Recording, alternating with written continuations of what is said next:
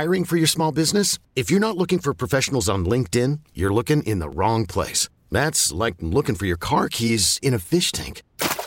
LinkedIn helps you hire professionals you can't find anywhere else, even those who aren't actively searching for a new job but might be open to the perfect role. In a given month, over 70% of LinkedIn users don't even visit other leading job sites. So start looking in the right place. With LinkedIn, you can hire professionals like a professional. Post your free job on linkedin.com/recommend today. Let's bring in our lone guest on the program, and it's a pleasure to be joined by Bob Condotta, covers the Seahawks for the Seattle Times, among many other things throughout the years. Bob, thanks for coming on. We really appreciate it. How are you doing? Sure, yeah. Good. How you guys doing?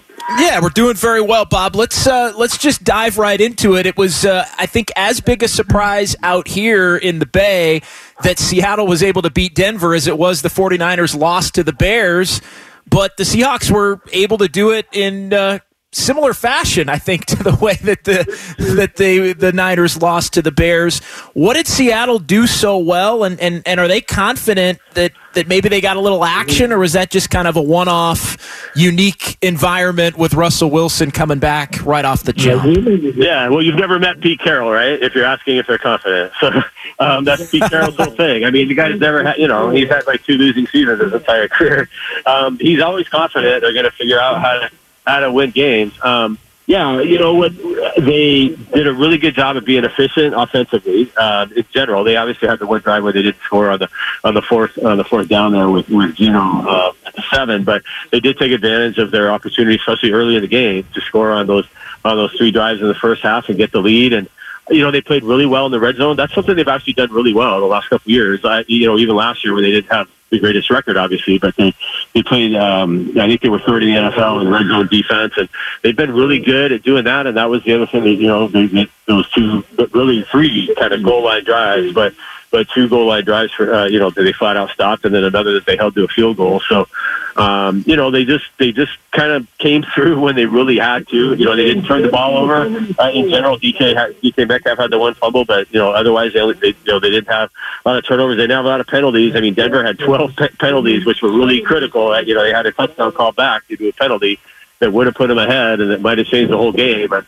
Seattle just really kind of made fewer mistakes, and that's always been one of Pete Carroll's things. You gotta not lose the game before you can win it, and so that was kind of the formula there.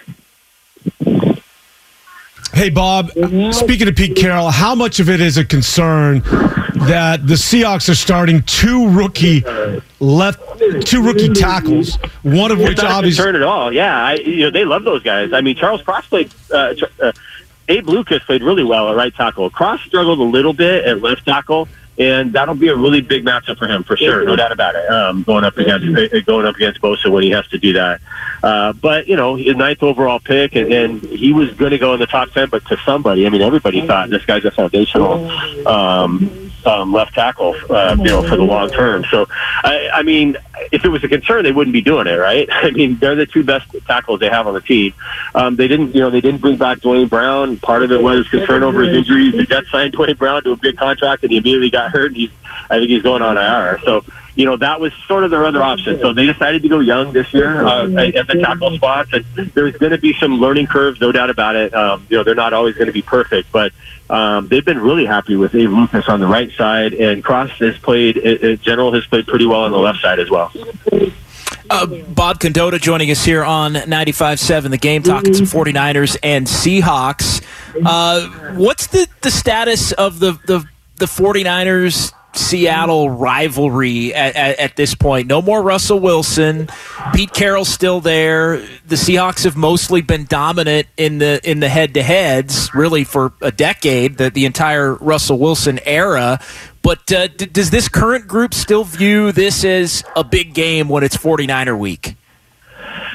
I guess, yeah, that's a pretty good question, I guess. I don't know what the players think. It's such a new team, so there's so many new guys. It's the NFL. They want to win every game, so every game's sort of a big game, and I don't know how big any individual rivalry is for this team right now, given where everything is.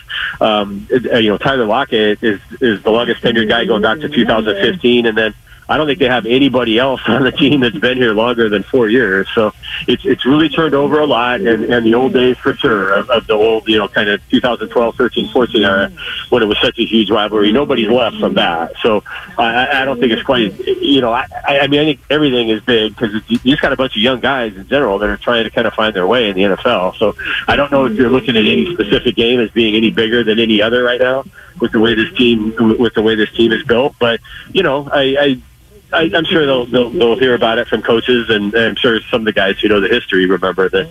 Remember the 2013 NFC title game. Obviously, is one of the biggest games in franchise history. So the guys always hear about that game. Bob, what's the buy-in right now for Geno Smith as a quarterback? Is he that guy that everybody witnessed 13-13 to start the game, or are we going to see sort of the Geno Smith that everybody's sort of grown accustomed to since he came out of West Virginia coming up on Sunday? Yeah, he's played really well for the Seahawks. If you go look at the stats in his 4 games, he does what the buy-in is Pete Carroll, basically, if he needs to buy into him. And Pete loves him right now because he does what he needs to do. He doesn't turn the ball over, and he makes the plays when they're there to be made. He's got a 6, in the 4 starts he's had as a Seahawks, he's got a 6-0 touchdown to interception ratio. And I think it's 7-1 overall in the games he's played. So, they if you watched the game the other day, the third down run that he had, they call the designed run for a 31-year-old quarterback to pick up a 3rd and 2. There's some things he can do that they like, and the biggest thing that won him the job over Drew Lock is that he's not screwing things up. He's not throwing the ball up for grabs. So, if you look at his yards per attempt, it's not super impressive, but that's sort of how they feel like they have to win is taking care of the ball. Taking what the defense gives them, don't turn the ball over, let your defense and special teams pin the other team back and play well that way. And so that's what they like about Geno Smith, is that they feel like he's a really efficient quarterback. And Geno's talked about that a lot, about how, it's his first year in particular. If you look at his stats, his first year with the Jets was he was pretty careless with the ball. Since then, when he's been able to start, the 2014 season and then the starts he's had since then, he's been pretty good at not turning the ball over. And he's talked about, he's sort of learned that after his first year in New York, that that's sort of what you got to do. You got to not lose the game before you can win it. And he's really bought into that philosophy from Pete Carroll. Bob, final question for you. As far as Pete and his defense going up against a young quarterback and a quarterback that, as crazy as it may sound, could be, if the Seahawks can get a win, playing for his job already with Jimmy Garoppolo waiting in the wings out here. What do you anticipate from a Pete Carroll defense going up against a quarterback with 3 starts in his NFL career? Yeah, I think they'll try to do probably what they did against Denver, where and what they've sort of done the last couple of years is I think they'll try to make the quarterback have to make plays. And I don't know that they're going to be overly aggressive and present opportunities. I think they'll try to do it the other way, where they'll try to keep everything in front of them and make it, you've got to work your way down the field, and we're going to force you to make a mistake at some point. And so I think, that's sort of Pete Carroll's philosophy anyway. If you remember, even in the Legion of Boom era, it was always, those guys would always complain that they didn't feel like the defense was aggressive enough. But when you don't have, Hall of Fame quarterbacks back there, you're going to be even less aggressive because they're not going to want to put those guys on an island a whole lot. So, I think especially against a younger quarterback, they're gonna try to be careful and make them have to do it that way, and try to keep things in front of them and affect their way down the field. And that's exactly how they beat Denver. Russell threw for a lot of yards. They just couldn't get it in the end zone.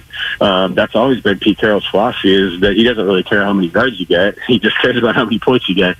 And so they're gonna make Trey Lance have to make the plays to get the ball into the end zone, and they're gonna try to keep everything in front of them. And if George Kittle doesn't play, that's a really big deal. He has the all-time record in this series for receiving yards in that game last year. They really struggled defending him, and they would struggle to defend him because that's a big question mark without having Jamal Adams and sort of the linebacker situation that they have.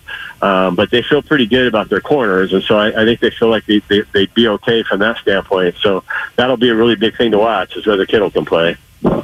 Bob, great stuff. We really appreciate it. Thanks for joining us. We'll talk to you again soon. Okay. All right. Thanks. All right, appreciate it. Bob Condotta joining us here. Seattle Times, covers the Seahawks. Good perspective on them. This episode is brought to you by Progressive Insurance. Whether you love true crime or comedy, celebrity interviews or news, you call the shots on what's in your podcast queue. And guess what? Now you can call them on your auto insurance too with the Name Your Price tool from Progressive. It works just the way it sounds. You tell Progressive how much you want to pay for car insurance, and they'll show you coverage options that fit your budget. Get your quote today at Progressive.com to join the over 28 million drivers who trust Progressive. Progressive Casualty Insurance Company and Affiliates. Price and coverage match limited by state law.